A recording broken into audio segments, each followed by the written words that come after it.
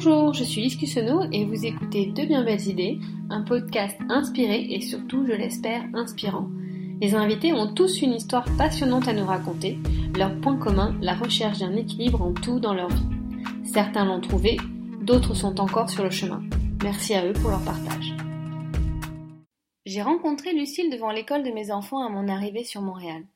Nous avons très vite sympathisé et café après café, j'ai découvert son univers, son parcours de vie et son projet, un site de recettes équilibré pour les boîtes à lunch des enfants. Son énergie et ses idées ont été contagieuses et moi, la Française nourrie à la cantine, j'ai finalement accepté de me lancer au moins 2 jours par semaine dans l'aventure de la boîte à lunch santé pour l'école. Aujourd'hui, pour ce 2e épisode, Lucille a accepté de nous raconter la genèse de son site et surtout comment, quand il s'agit de la recherche de son essentiel, les événements de la vie nous amènent à revoir nos priorités. Bonjour Lucille. Bonjour Lise. Alors tu as 43 ans, 2 enfants de 7 et 10 ans et en juillet 2017 tu as lancé un site de recettes santé pour les boîtes à lunch des enfants, super-boîtealunch.com. Mais cela n'a pas toujours été ton activité. Auparavant, tu travaillais pour une grande entreprise de télécommunications. Oui. Dis-moi, comment est-ce qu'on passe de cadre dirigeant à blogueuse culinaire ? Écoute, Lise, dans mon cas, c'est parce que je suis tombée malade. En fait, à l'aube de la quarantaine, j'ai été diagnostiquée d'un cancer et donc, évidemment, ça a un petit peu bouleversé ma vie. J'ai arrêté mon activité professionnelle pour me soigner et ça m'a amené à faire une espèce de rétrospective sur ma vie pendant tous les traitements et à me poser des questions essentielles sur est-ce que je voulais continuer à vivre comme ça, dans la pression de la grande entreprise, avec beaucoup de reconnaissance, un bon salaire, mais quelque part, j'y trouvais de moins en moins de sens. Et donc, quand j'ai fini mes traitements et ça a commencé à aller mieux, j'ai décidé de lancer un blog culinaire pour les enfants parce que pendant ma maladie, j'avais énormément lu sur l'alimentation et l'impact de l'alimentation sur la santé. Donc, ça m'a amené à me dire, j'ai beaucoup changé mon alimentation par rapport à mon cancer et j'ai complètement fait évoluer l'alimentation de mes enfants. Et je me suis dit pourquoi pas faire profiter les autres mamans de mes apprentissages qui ont été longs, fastidieux, mais qui apportent des résultats et sur ma santé et sur celle de mes enfants et de mon mari, accessoirement. Oui, parce qu'il faut préciser peut-être que au Québec, au Canada et dans grosso modo les plupart des écoles d'Amérique du Nord, il n'y a pas de cantine comme on le connaît en France. Ou alors une offre de repas chaud qui n'est pas toujours très équilibrée, ou alors qui peut s'avérer très cher.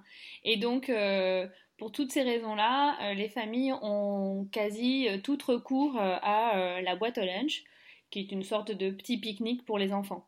Là où en France, souvent les mamans vont chercher les enfants pour les faire manger le midi à la maison, les mamans ou les papas, ici ils ont une petite boîte avec un petit repas fait maison. Oui, une boîte à lunch qui est d'ailleurs un peu un enfer quand on travaille. Hein, je l'ai vécu parce que d'abord, quand les enfants commencent la boîte à lunch, c'est toute une organisation.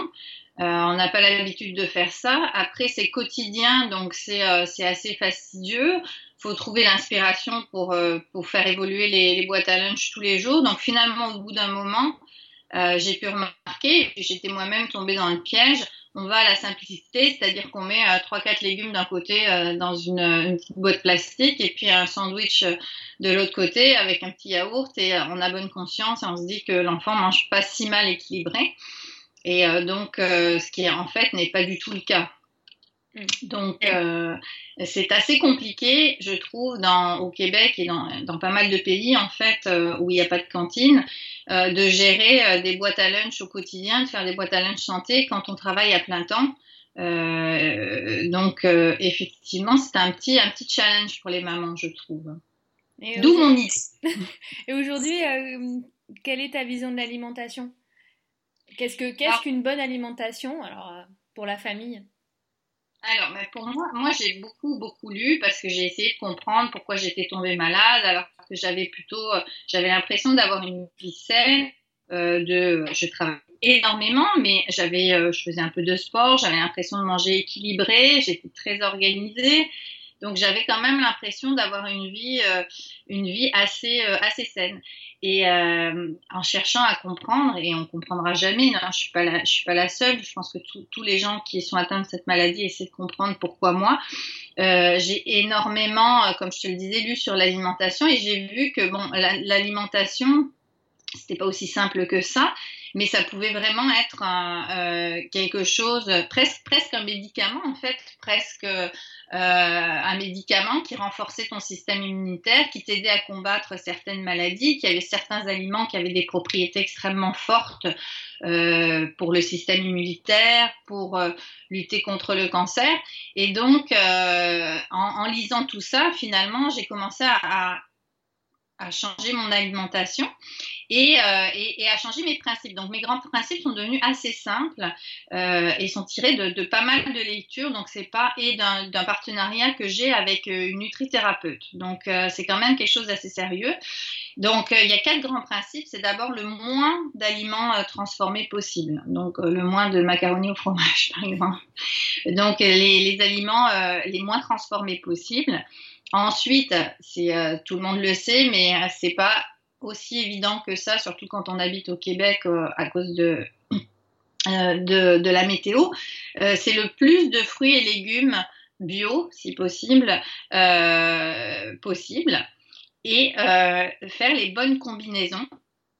Donc les bonnes combinaisons alimentaires pour avoir en fait des boîtes à lunch rassasiantes, donc avoir aussi bien des aliments énergétiques que des aliments non énergétiques comme les vitamines, les minéraux, et tout ça combiné pour avoir un repas équilibré.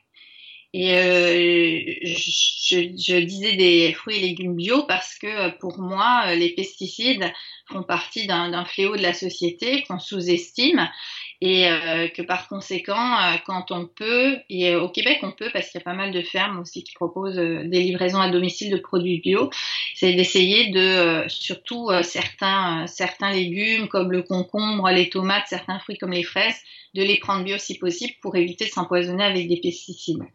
Et le grand dernier volet, c'est limiter le sucre. Et ça, c'est un gros défi quand on a des enfants. C'est un gros challenge, hein. Oui, c'est un gros défi. Le sucre, c'est vraiment quelque chose qui a un impact extrêmement négatif sur la santé. On en parle de plus en plus d'ailleurs.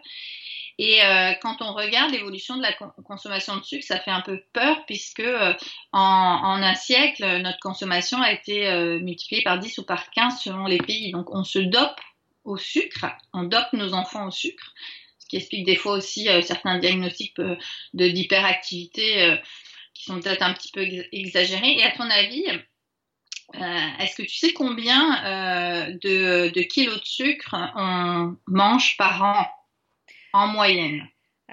C'est pas trop, je dirais peut-être 10 kilos. Ben, on mange entre 25 et 35 kilos de sucre par an. C'est assez loin. énorme. Et c'est assez énorme pour les enfants parce que vraiment, pour les enfants, ça crée une dépendance, ça crée une excitation et c'est très mauvais. Donc, on a beaucoup réduit le sucre et c'est pas si difficile de le faire. Mais quand on réduit le sucre, les enfants sont un peu en manque, hein. Donc, c'est toute une gestion du changement à faire. Mais ça vaut le coup de l'essayer. Donc, c'est un peu mes grands principes. Moins d'aliments transformés, le plus de fruits et légumes bio, les bonnes combinaisons qui sont pas faciles à faire quand on n'y connaît rien, comme c'était mon cas avant, et vraiment de limiter le sucre. Oui, il faut aussi préciser, hein, pour en revenir à l'école et aux cantines, c'est-à-dire qu'en France, à la cantine, en général, même trois quarts, tout le temps, c'est de l'eau qui est servie. Ici, j'ai constaté, j'ai découvert que c'était du jus de fruits. Donc oui, évidemment, entre un verre d'eau et un jus de fruits, un jus de pomme, ou alors du lait, ce qui n'est pas forcément mieux, l'enfant va forcément choisir la version plus sucrée et va beaucoup moins boire d'eau. Ben, c'est intéressant ce que tu dis parce qu'effectivement c'est assez scandaleux et c'est souvent pour des raisons de coût. Et le lait, je l'ai pas indiqué dans les volets de notre alimentation parce que c'est très discuté, mais en tout cas nous au niveau familial on a complètement arrêté le lait de vache parce que le lait de vache d'aujourd'hui n'a rien à voir avec le lait de vache de nos grands-mères. Et donc c'est bourré d'hormones, c'est axé sur les laits alternatifs, lait d'amande, les soja, les de riz. On pensait que ça allait être compliqué, puis finalement, les enfants se sont très bien adaptés et aiment ça sans problème. Mais le lait, c'est vraiment une grande question de société aussi. Et le lobby de toutes les entreprises laitières est extrêmement fort, donc on n'y voit pas très clair, mais en tout cas on peut constater qu'avec l'élevage intensif des vaches, le fait qu'on les dope aux antibiotiques, qu'une vache, je sais plus, sa production de lait a été multipliée par combien par an par rapport à il y a 50 ans, c'était fou, j'avais vu un reportage là-dessus. Il y a vraiment des questions à se poser sur le lait. Puis qu'on ne parle pas de lait de calcium parce que ça aussi c'est quelque chose, on pourrait en discuter en long, en large et en travers, mais c'est pas le sujet aujourd'hui. Non, non, non. Comment est-ce que tu conçois une recette? Explique-nous un petit peu comment ça se passe dans ta cuisine, comment tu travailles un petit peu tes plats pour les boîtes à lunch. Euh, Alors, ben en fait, c'est toujours un petit peu le même principe. J'essaie de choisir des légumes de saison quand je peux. Bien sûr, je varie parce qu'en hiver, au Québec, sinon ce serait que des pommes de terre et des navets, mais j'essaie quand même de privilégier des légumes de saison. J'essaie de les varier, c'est-à-dire pendant la semaine d'en changer à peu près à chaque boîte à lunch. Ensuite, je choisis toujours de les associer à une céréale pour que quand même la boîte à lunch soit rassasiante, en variant aussi. Donc, on n'est pas toujours sur des pâtes au blé, mais ça peut être du riz, ça peut être du sarrasin, ça peut être du boulgour. Essayer de changer ça. Évidemment, les enfants aiment privilégient les pâtes, mais finalement, ils s'habituent progressivement à manger d'autres choses et c'est très bien aussi. Et surtout, si on commence très jeune, là, c'est très facile. À l'âge de 4-5 ans, c'est très facile. Après, moi, quand j'ai changé, mon fils avait 8 ans. Ça a été un peu plus difficile, mais ma fille avait 5 ans. C'est passé comme une lettre à la poste. Et donc, je mets pas mal d'herbes et d'épices selon les plats. Attention, c'est des enfants, donc moi, si je me mets une cuillère à café de curcuma, je mets quelques graines dans la sauce tomate pour les enfants. Mais j'essaie systématiquement de mettre un peu d'ail, un peu de persil, quand je fais un peu de curcuma, un peu de poivre, pour qu'ils bénéficient aussi des propriétés protectrices des épices. Donc, et après, je fais relire tout ça. Je le teste une ou deux fois, je l'ajuste. Je fais relire tout ça par Karine qui me donne des conseils. Donc, Karine qui est nutrithérapeute, qui me donne des conseils ou me conseille d'ajuster ou me donne des alternatives. Quand je mets de la viande, elle n'aime pas la viande. Donc, elle dit, tu peux proposer aux parents de mettre du tempeh à la place de la viande, par exemple. Donc, ça laisse aussi de l'ouverture pour les gens qui ont différents régimes alimentaires.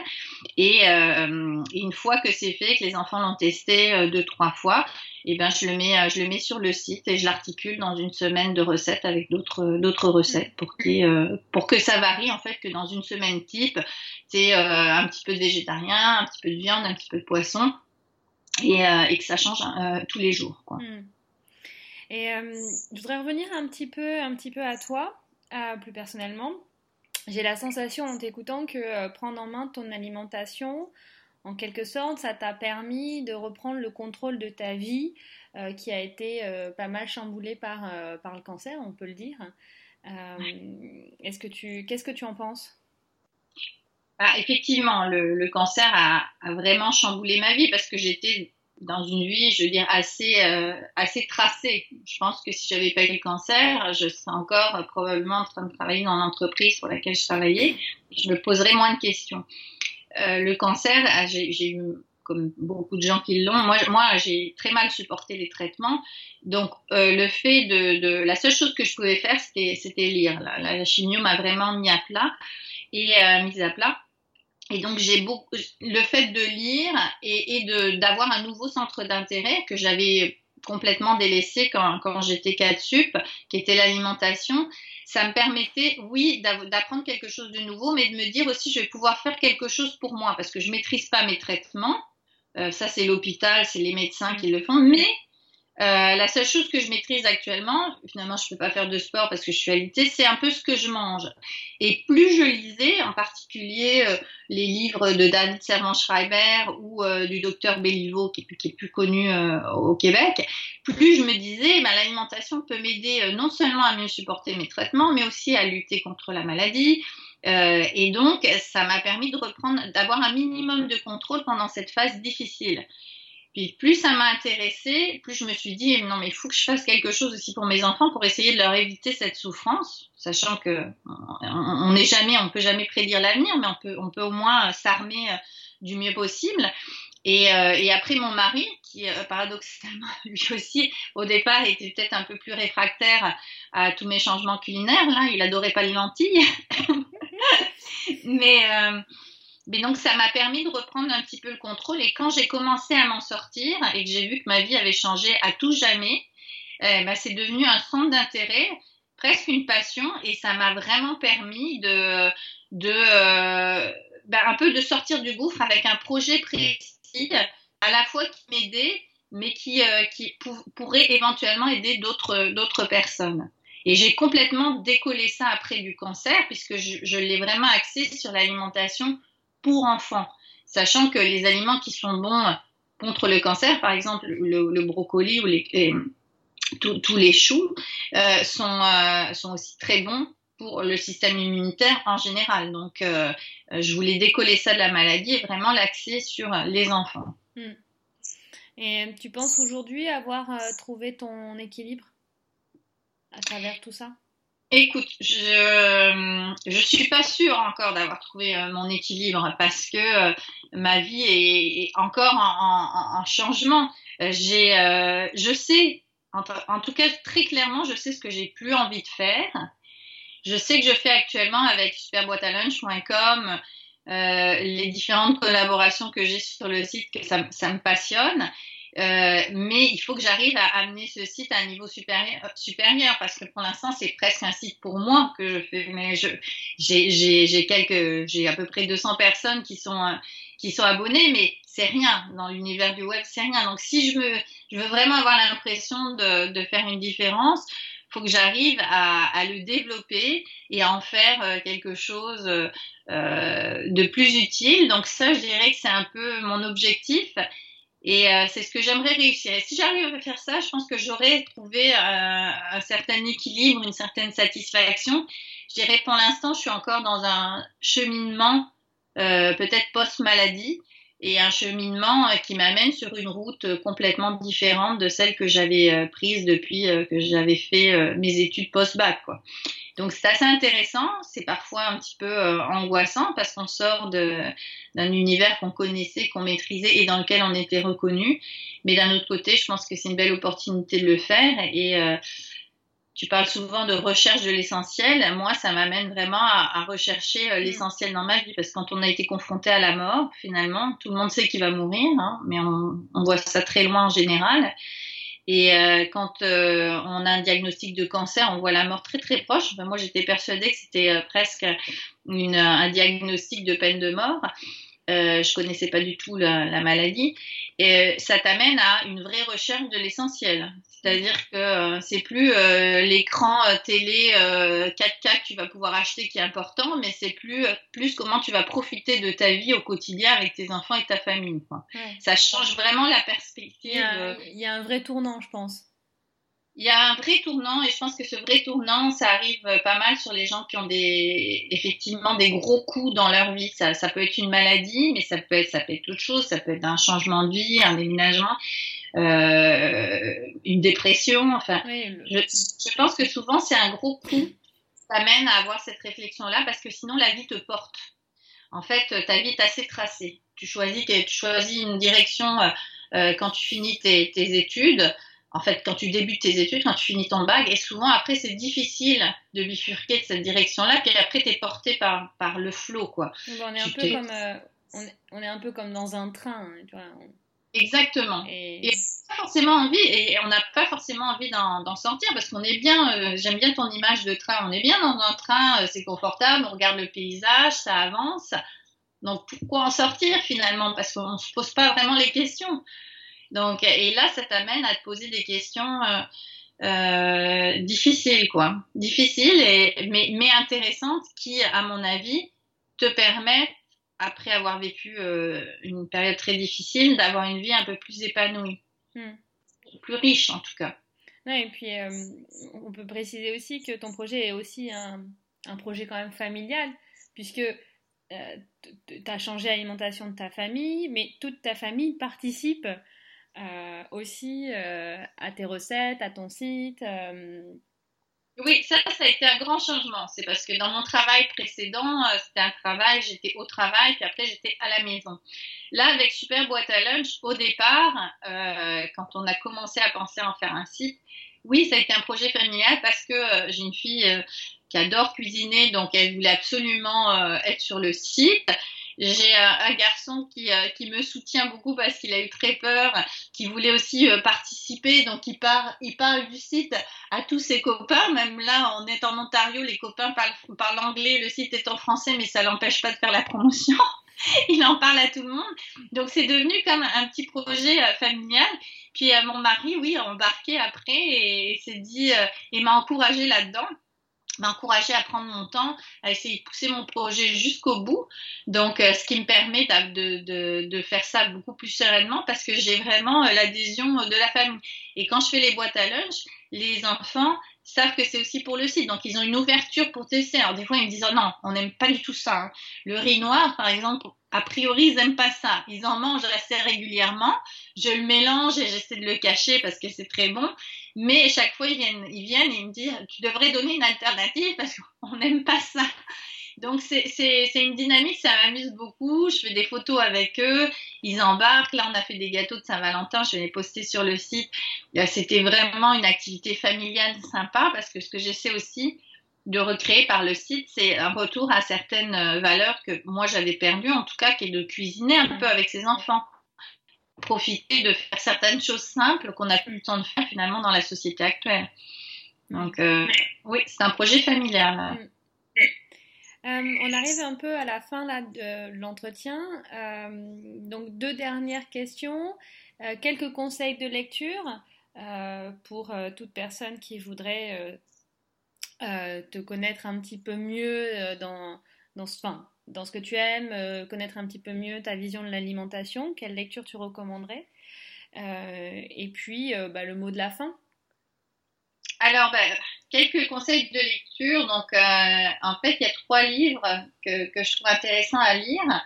Le premier, c'est L'Anti-Cancer de David Servan-Schreiber, que je conseille à tout le monde de lire parce que c'est Accès Cancer parce que lui c'est un médecin français qui a eu un cancer et qui, grâce en l'occurrence au changement de son style de vie, de son alimentation, a réussi à vivre beaucoup plus longtemps, des dizaines d'années de plus que normalement le cancer lui laissait espérer.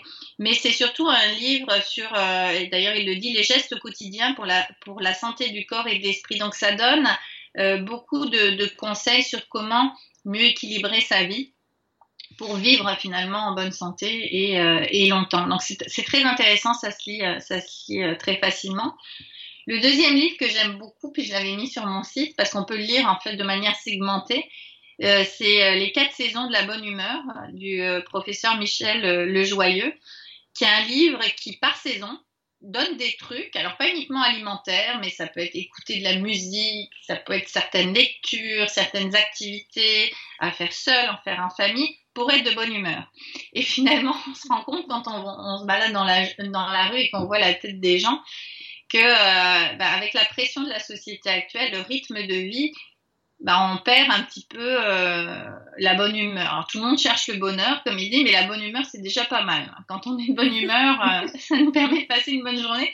Et je trouve que c'est assez amusant à lire. Et j'applique pas tous ces principes parce qu'il y en a qui sont plus compliqués que d'autres, mais ça m'a fait découvrir des musiques, des chansons, et c'est assez marrant à lire. Donc les 4 saisons de la bonne humeur, ça vaut le coup. Là, surtout en hiver, on arrive à la fin de l'hiver, c'est un peu dur. Là, je vous conseille de le lire.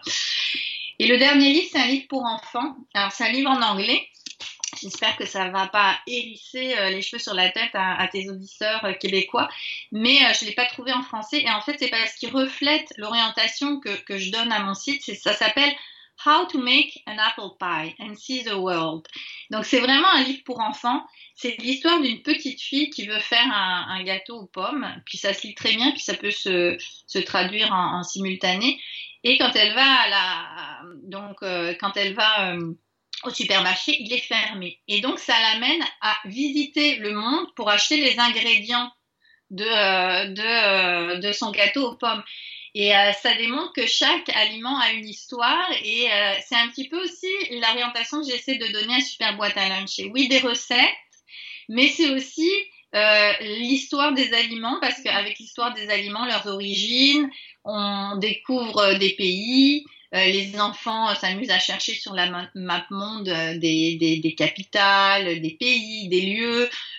On découvre aussi de l'histoire parce que l'origine de certains aliments sont liées à des découvertes de pays, comme la patate douce par exemple. Donc ça permet aussi, l'alimentation permet de manière ludique en famille de se cultiver. Ça ramène à certaines traditions, à certaines histoires. Je suis sûre que tu connais pas l'histoire de la Saint-Valentin, par exemple. Je t'invite à aller la lire sur le site, parce que la Saint-Valentin, finalement, c'est né d'une décapitation. Je te laisse lire la suite.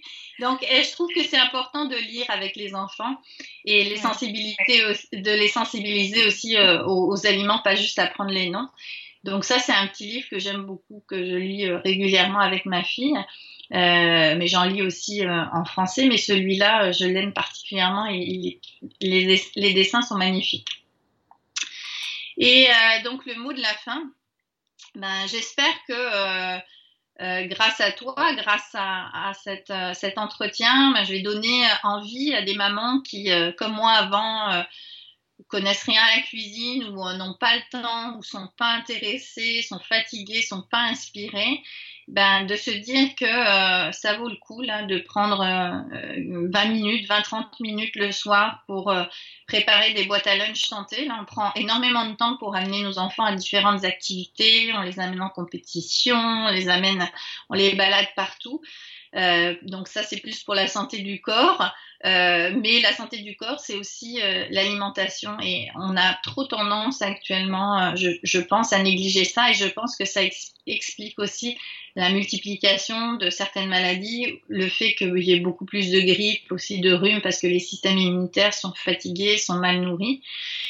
Et donc, j'incite vraiment, surtout les mamans dont les enfants débutent l'école, donc c'est le bon moment pour prendre le bon pli. Les mamans ou les papas ouais, les mamans ou les papas, mais ça reste, je veux pas être sexiste, mais ça reste quand même majoritairement les mamans. Mais oui, il y a quelques papas, mais dans l'ensemble, quand même.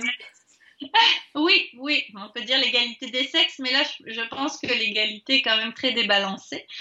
Et de bien débuter ça, parce que moi je l'ai pas fait et c'est un de mes grands regrets. Je pense pas forcément que c'est uniquement ça qui m'aurait évité cette maladie, mais je pense que si j'avais pris le temps de justement cuisiner, donc de ralentir un peu ma vie, de prendre du temps aussi plus avec mes enfants au lieu d'être dans la spirale infernale de la vie quotidienne, et peut-être que j'aurais évité cette maladie, parce que moi j'ai pas un cancer héréditaire, j'ai pas un cancer génétique, j'ai eu un cancer vraiment sans doute lié à une déficience du système immunitaire, du gros stress, une certaine mauvaise hygiène de vie.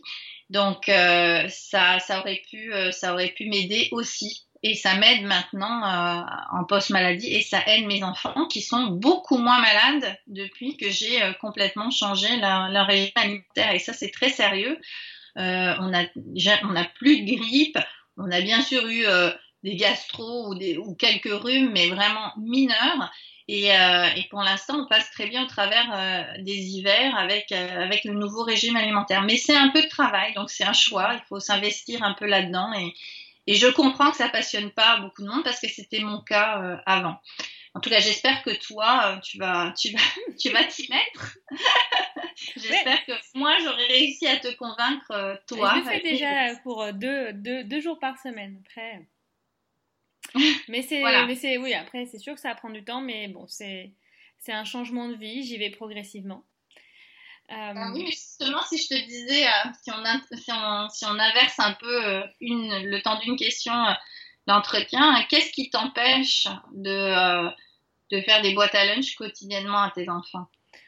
Y a plusieurs facteurs. Le fait qu'effectivement, déjà, je me creuse la cervelle déjà pour savoir ce que je vais faire à manger le soir.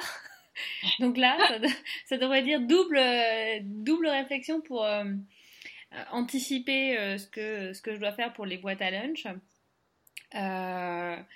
Et puis voilà, une question d'organisation aussi. Hum. Et une question aussi, est-ce que tes enfants mangent facilement de tout ou ils sont un peu réfractaires à certains aliments et du coup ça... Oui, comme des enfants, hein, ils aiment pas forcément tout, même si j'ai franchement pas à me plaindre. Ils goûtent, ils mangent, mais après, comme des enfants, il y a des choses qui prennent un petit peu plus de temps à intégrer. Mais c'est une histoire d'organisation, puis une histoire d'habitude aussi. C'est quelque chose dont j'avais pas du tout l'habitude, puisque en venant de la France avec une offre de cantine relativement, on va dire, correcte, où on prend vraiment soin de faire asseoir les enfants, de les faire manger, boire de l'eau, ils essayent d'équilibrer les menus. C'est vrai que j'avais pas franchement l'habitude de penser à moi leur faire à manger le midi. Ouais, tout à fait. Mais on est en train de changer tout ça, ça prend un peu de temps. J'ai commencé par une, cette année je suis à 2, l'année prochaine peut-être 3. Moi j'aurais réussi mon coup quand tu seras à 5. Oui. Mais justement, un des points pour finir, souvent les gens me disent quand ils vont sur mon site, c'est oh là là, mes enfants mangeront jamais ça. Et ça, c'est une grosse erreur parce qu'un enfant, quand il a faim, il mange. Et un enfant, il a besoin de manger entre 15 et 17 fois un aliment avant de dire qu'il ne l'aime pas. Donc, c'est pour ça que le riz noir, moi, c'est pas terminé. Là, on va pousser ça jusqu'au bout. Si vraiment, au bout de 20 fois, ils sont plus capables d'en manger, là, je changerai. Mais je vois déjà qu'il y a une évolution. Ma fille est moins réfractaire au bout de 4-5 boîtes à lunch. Et ça, c'est vraiment une erreur énorme des parents que je faisais moi-même, de se dire ah mon enfant mangera pas ça. Et c'est pas vrai, un enfant il va manger ce qu'on lui donne à manger s'il a faim. Peut-être qu'il va rechigner 1 ou 2 jours. Il faut alterner, donner quelque chose qu'il aime moins, qu'il aime moins. Faut être malin, faut être astucieux, mais il faut vraiment pas se laisser décourager parce que le goût se forme jusqu'à 12 ans. Donc, c'est à nous de donner les bons réflexes alimentaires à nos enfants. C'est à nous de faire évoluer leur goût comme on fait évoluer leur goût littéraire, leur goût artistique. Chacun est différent, mais ça se travaille aussi, ça se façonne. Donc, il faut vraiment se donner une chance de leur faire goûter, d'élargir leur palette gustative, de leur faire goûter énormément de choses pour justement qu'ils enrichissent leur capital physique et qu'ils renforcent ce fameux système immunitaire et qu'ils soient en meilleure santé. Quand on est en meilleure santé physique, on est aussi en meilleure santé intellectuelle. On a plus de facilité à se concentrer, on est meilleur à l'école. Non, mais c'est tout un lien qu'on oublie souvent. Quand on est fatigué à 14 heures parce qu'on a bouffé juste des pâtes avec du fromage, et ben oui, on va moins se concentrer, on va être plus fatigué. Puis le soir, ça va être encore pire. Donc, je pense que c'est vraiment sous-estime l'importance du repas du midi. Bien, merci Lucille pour ton temps, pour cet entretien. Merci à toi, c'est un vrai plaisir. Je rappelle le site www.super-boîtealunch.com. Je vous invite vraiment à aller découvrir le site, à voir les recettes qui sont somme toute très faciles à réaliser. Et puis le site est assez ludique, les enfants de Lucille participent. On sent vraiment la joie qu'ils ont à proposer des belles recettes.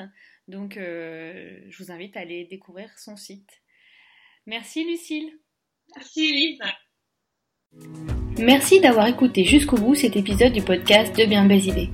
Vous pouvez retrouver tous les livres cités en référence dans les notes du podcast ou sur le site debienbellesidées.com/podcast. À bientôt pour de nouveaux portraits.